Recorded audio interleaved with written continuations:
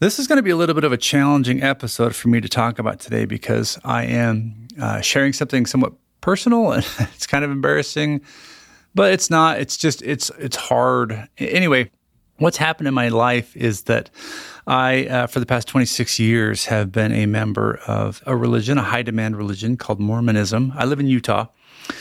And in Utah, the majority of the population is a member of the church. And so it's a very strong presence here. Anyway, I did not grow up in the church. I joined when I was 17. I had a couple missionaries knock on my door, and I fell in love with their excitement, and I went to church with them a few times, and I found that it was a very family-focused environment. I loved that. I ended up getting baptized, and then I went on a mission, and I taught other people this message. I went to England for 2 years. I left my home country, and that was a big, scary thing. When I got home, I got married in the temple and had 4 kids and worked hard and essentially became the checklist member and did all of the things I was supposed to do. Well, I'm 43 now, and a few months ago, I decided to step away from this religion, and that was challenging because it's hard to do that with anything in life. If you are stepping away from a belief system where everybody you love and everybody you know is a part of, it feels a little like you are betraying them, betraying yourself, betraying your community, betraying everything. And it's scary and it's challenging and it's terrifying, but I'm also so very grateful that I did it. So in this week's episode, I'm going to talk to you about why that happened, and I'm going to share with you 3 books from my reading this week that have really helped to ground me, help me find happiness, and all of these books come from my Yale philosophy course that I'm taking right now. We're in session 3 of that class. So let's jump into this, and I think we're going to have some fun today. Welcome to this week's episode of the Read Well podcast. My name is Eddie Hood, and I'm your host, where I believe it's more important to read well than to be well read.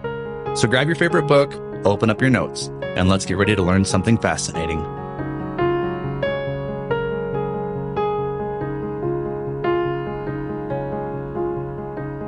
Hey all, I hope you noticed that new song in our podcast. That is a brand new song. I had the opportunity to work with a professional musician to craft a new intro song for the show and for everything happening in the community. And I gave him the simple directive of the fact that we wanted the kind of song that would inspire intellectual thinking and also encourage people to sit down and read a great book. And you know what? I think he crushed it. He did a fantastic job. So I'm just really proud of that song, and I hope you found it inspiring. The point of this week's episode is to talk about, human nature, really, and what philosophers might have called the divided soul. And we're going to talk about my divided soul and how things are being affected over here in Eddie Hood Town. Because it is, life is challenging and hard, but it's also beautiful and interesting at the same time. So let's jump into that, the 3 books, and then I'm going to give you some community updates that I am really proud of that I think you're going to love. The first book that has really helped me stay grounded in this transition of my life is a book called The Happiness Hypothesis by Jonathan Haidt. Now, he is an alumnus of Yale University and has really written quite a fantastic book. It's a contemporary book, so it's easy to read, but it is done so well, I think you'll enjoy it if you decide to dig into this one. Haidt's goal is to explain how the soul is divided, and he has divided it into 2, he actually divides it multiple ways, but his main analogy here is to divide the soul in 2 ways, between reason and emotion, and he does that with the picture in your mind of a small human being riding atop a large elephant. The way this analogy goes is that the human being up top is your reason, and your reason is smart, intelligent, logical, knows what it should and should not do, and so on, and has the reins in its hands, and is, steering the elephant left or right and trying to coax it to do things. Well, the elephant is your passion. It is the stuff that makes you interesting, neurotic, unpredictable. So we all have passions, whether you are addicted to shopping or staying up late when you know you should go to bed because you got to work in the morning, or maybe you eat 4 cupcakes when you should only have 1 or 0 cupcakes. You get the idea. You have elephants in your life, and the idea here is that this big lumbering thing of passion that is you really sometimes has a mind of its own.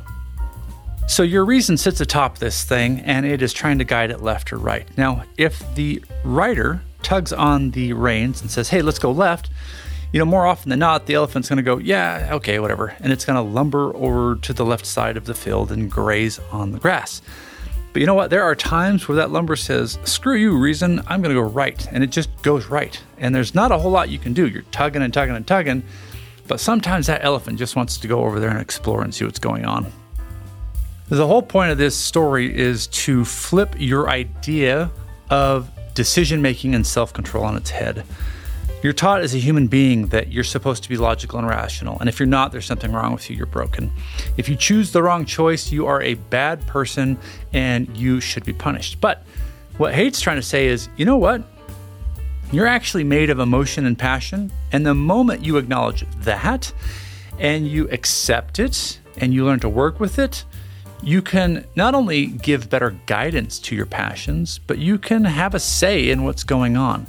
But pretending like there's no elephant under you, and pretending like you're all just, black and white, you're going to live a life of hardness and misery, and, it's going to feel like just discordant. The second book that I read this week is one of Plato's dialogues. It's a dialogue called Phaedrus. And in Phaedrus, this is a dialogue between Plato's teacher Socrates and a man named Phaedrus. And the analogy here is what's called Plato's charioteer, or Plato's chariot. This one meant a lot to me because it really helped me identify with sort of what happens inside me on a day-to-day basis with my emotions, with those elephants, right? So in this story, you've got a charioteer who is holding onto the reins again, and he represents, or she represents, whatever, your reason, much like the rider atop the elephant, so no difference there. But the reins are attached to two separate horses. The first horse represents your spirit, or your honor. This is a beautiful horse. It stands tall, it's regal, its coat is brushed, its teeth are perfect. It does whatever you ask of it on command by word alone. You don't have to whip it, you don't have to goad it, nothing. It just is a great horse. And this represents the desires you have to wake up early and to read more books and to clean your house and to be, self-disciplined. This is the horse we want everybody to see. I'm sure you can only guess what the other horse looks like. This is the horse of your appetites. Plato used the word appetite, but it's all the ugly stuff that you don't want people to see, right? This horse itself is disastrous. It looks monstrous. It's got like misshapen eyes. Its teeth are poking out everywhere. Its hair stands on end. Its limbs look like they're broken when it walks, and it struggles against everything. It fights and kicks and moans and spits, and it just is a horrible thing. The charioteer really struggles to control this thing. He whips it, he hits it with a goad, he yells at it. In fact, he calls it deaf as a post because no matter what he does, this horse pretty much just doesn't listen. So I will leave you to go read Phaedrus if you decide you want to know what this charioteer is up to and why he's trying to control these horses. But for purposes of this podcast, I wanted you to understand how Plato defines your soul. He divides it up into three parts. Again, reason, spirit or honor, and appetites. So this is just a fascinating thing. For thousands of years, we as humans have known that we are conflicted beings, and that is an interesting thing to consider. The third book is Sigmund Freud's The Ego and the Id, which is fascinating because I just went and watched a movie called Freud's Last Session, which I highly recommend you go and watch. I think I talked about it in last week's podcast episode. I can't remember. Really, really good show. And anyway, this book is called The Ego and the Id, and it's very thin, but what it does is it goes over Freud's idea of the division of human souls. This is his version of this stuff. Now, most of Freud's ideas have been disproven, but his work is still foundational to how we approach therapy today and the mental mind. Now, he is the original founder and grandfather of psychoanalysis, so what he has to say really comes with some weight. In Freud's world, there are three divisions: the id, the ego and the superego. And I'm going to use another analogy here to explain this because for years I've tried to understand these terms. I never really studied them purposefully until this week because I had to, because of the Yale course. I had to learn them. But even after doing all the reading, I was still a little confused. So I found a really great analogy that I'll share with you to explain this. So for Freud, you have an ego, and your ego is your current consciousness. It is the thing that interfaces with your reality. So right now, your ego is what's paying attention to this podcast. It's where your brain's at. Hopefully, you're listening to this podcast and paying attention. If you're not, what are you doing? Anyway, that's your ego. Now, we're going to create an analogy here, like I said, and we're going to go right back to controlling animals because that's a really great way to think of this stuff, this contention of human soul. But this time, we're not driving a chariot. We're not driving an elephant. We're just going to be driving a stagecoach. Think about like the olden days, you'd have a stagecoach. There'd be a person sitting up on top with the reins and some horses. Well, the person driving the stagecoach is your ego. That's reason, that's ego, that's the consciousness, that's the thing in control. And I should point out that Freud's ego is not always exactly the same as Plato's reason and so on, but you kind of get the idea. It's the thing making the decisions. Or trying to make the decisions, at least, right? Now, Freud also has something called the id, and the id is your appetites. This is the passion part. This is akin to the elephant or the ugly horse, right? With Freud, you have the id, and in our analogy here, our stagecoach driver has two really ugly, awful horses up front.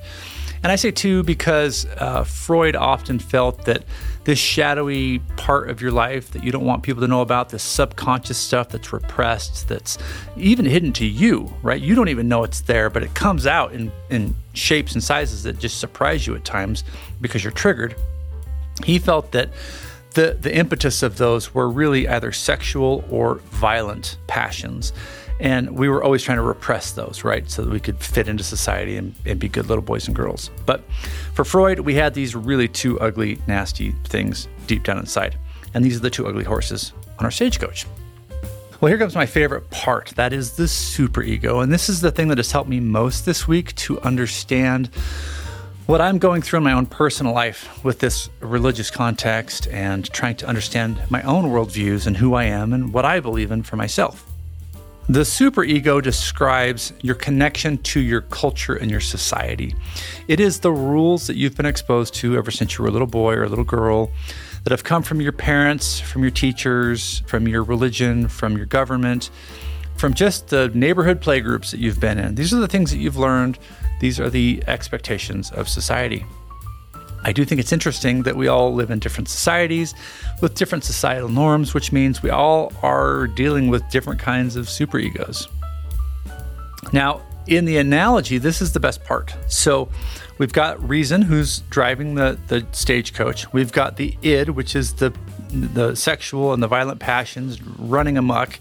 You're trying to control all this stuff and live your normal life. Now, again, whether you agree with this or not, I don't know, but this is just Freud's thing, right? This is why a lot of this stuff's been disproven because we have more to us than just sexual and violent behavior, right? But stick with me. So when we add the superego, this is the fascinating bit because in the analogy, this is like having your father sitting in the stagecoach behind you while you're driving. And your father's just sitting there with his arms crossed and he's kind of got his brow furrowed and he's lecturing you the whole time, telling you about all the stuff you're doing wrong as a stagecoach driver. I love this so much. This imagery is so apt because I think we can all identify with this. We're trying to live our lives, but there is this stinking voice in the back of our heads that won't leave us alone, that is constantly telling us we're not good enough, or we should be ashamed of something, or we should hide things, or we should whatever. And it's because of this superego thing. Now, these ideas, like I say, come from other people, and they're branded into our brains. And they are really, really, really hard, first of all, to escape from, but even more so to know that they're there. Hey everyone, I want to take just a quick second in the middle of this podcast to tell you about highlightish.com. Think of highlighting a book, but add ISH at the end. Highlightish.com is the tool that I use to make better book notes and to organize my writing. It's where I go to capture my favorite passages, annotate them, and then to turn that research into essays, blog posts, or research papers. If you're someone that wants to get more out of the books that you love and you want to turn that into great output, go to highlightish.com today. Thanks for listening, and let's get back to the show. So connecting with those 3 books this week has been really helpful for me, and I'm going to bring this back around to how it's affected me as a human being who is, for the first time in his life, trying to think on his own 2 feet, rather than turning to an organization and saying, what should I do here? What am I supposed to believe? How am I supposed to act? And I think if we look at our own lives, I think we all have these organizations or people we turn to. And like I say, it can be quite scary to question those voices because we've trusted them for so long. But this is why I love reading. I think reading, the greatest gift that we get from a book, is that we are exposed to other people's beliefs, other people's viewpoints. We get to learn things we didn't know existed. We are open in our eyes. And this is what's happened to me as I've begun reading. The more books I read, the more questions I have. And that is such a healthy thing. My books have taught me to question my religion. They've taught me to question everything. And I think that's why I've gotten so attached to philosophy, because philosophy really is the art of asking critical questions and starting from scratch going, you know what? I need to question everything I thought was true first. So, dear listener, that's where I'm at in life. And like I pointed out, this has been a challenging episode for me to make because I am worried that people that I love and care about, my friends and family and my community, are going to listen to this and they're going to judge me and it's going to be weird and awkward and all of that stuff. And while that happens, I want you and I want them to know that I am so incredibly happy where I'm at right now. Not because I'm out running amok and doing things I shouldn't be doing. That's not really interesting, right? Like, I don't want to go out and do drugs now. Drugs are not allowed in the Mormon church. I don't have any desire to do that. But what is bringing me joy and happiness is the fact that I don't have this governing body in my brain that says what I can and can't do. I just get to face it with my own questioning and say, geez, Eddie, I don't know. What do you believe in? So that's a pretty freeing thing. All right, let's jump into the community updates real fast. I am really proud to tell you that I have just launched a new community for all of us. This is our new home online, and we have people joining daily. These are people that love reading slowly, taking notes, and applying the ideas. And if that's you, I'd encourage you to go to thereadwellpodcast.com, and then up in the navigation, you'll see the word community. Just click on that, and it'll drive you right there. If you have any familiarity with a community device called Circle, that's what I'm using. This is a Circle community, and it's just been wonderful because we have a place there where we're chatting about fiction books and nonfiction books, and people are making book recommendations, and there's just a lot of great things happening there. And it's private. It's our home, right? It's not Facebook. It's not all this other big conglomerate garbage. It's just us, and it's a beautiful thing. Now, I do have a paid membership there as well. So for people who currently it's $15 a month, which I hope isn't too bad. I don't know. You'll have to let me know. But for people who are willing to help support that community, I've got a whole bunch of other stuff too. So I do live book clubs every week where we're talking about great works like Dostoevsky and Dickens and all of this great stuff. I've got live events that I'm going to be hosting, book notes and lectures, and I'm just about to release a reading challenge, and there will be many more of these, but it's a 30-day reading challenge I'm calling the 30-Day Focused Reader. So what this is if you take it, it's a daily video lesson along with some small assignments that you do in order to train your brain to stay focused while you're reading a book. So if you ever feel like your mind is just wandering and you can't dig into a book, it's almost like you've forgotten how to relax or think or learn because you're so distracted with phones and everything else, then that's what this is. This is really a challenge that we're doing together. And you do it at your own pace. This is not a live event. You start it whenever you want, you end it whenever you want, but that's in the community if you're interested. So that's the current community update. And if you found this episode helpful, I would love for you to share it with a friend, especially somebody who is trying to discover life for themselves. I would ask yourself, What is it that you have learned in your years of living, whether you're 10 years old or 90 years old, that has helped you learn to think for yourself? I'm 43 years old, and just last September, I decided to start thinking for myself. And it has been, like I said, challenging and scary and exciting. And I would just love to hear your perspective on that. But if you know of anybody out there who could hear this message or would benefit from it, please feel free to pass this episode along and let them know that we care. I want to thank you for listening. It's just such an honor to be here with you and to be able to talk about books in a society that doesn't always appreciate reading so much anymore. I'm just so grateful for the people that do, for the people that are supporting local bookstores, and just take a book with them everywhere they go. So until next week, remember to read slowly, to take notes, and to apply the ideas. Thanks, everyone. I'll see you next week. If you'd like to take your reading to the next level, then head on over to our website at thereadwellpodcast.com. There you can get access to my weekly newsletter as well as up-to-date show information. Also, don't forget that I learned software development on the side just so that I could build a program to help us make better book notes as we read. If you're interested, go to highlightish.com. Think of highlighting a book, but add ish, I-S-H, at the end. highlightish.com. Thanks for listening, everyone, and we'll see you on the next show.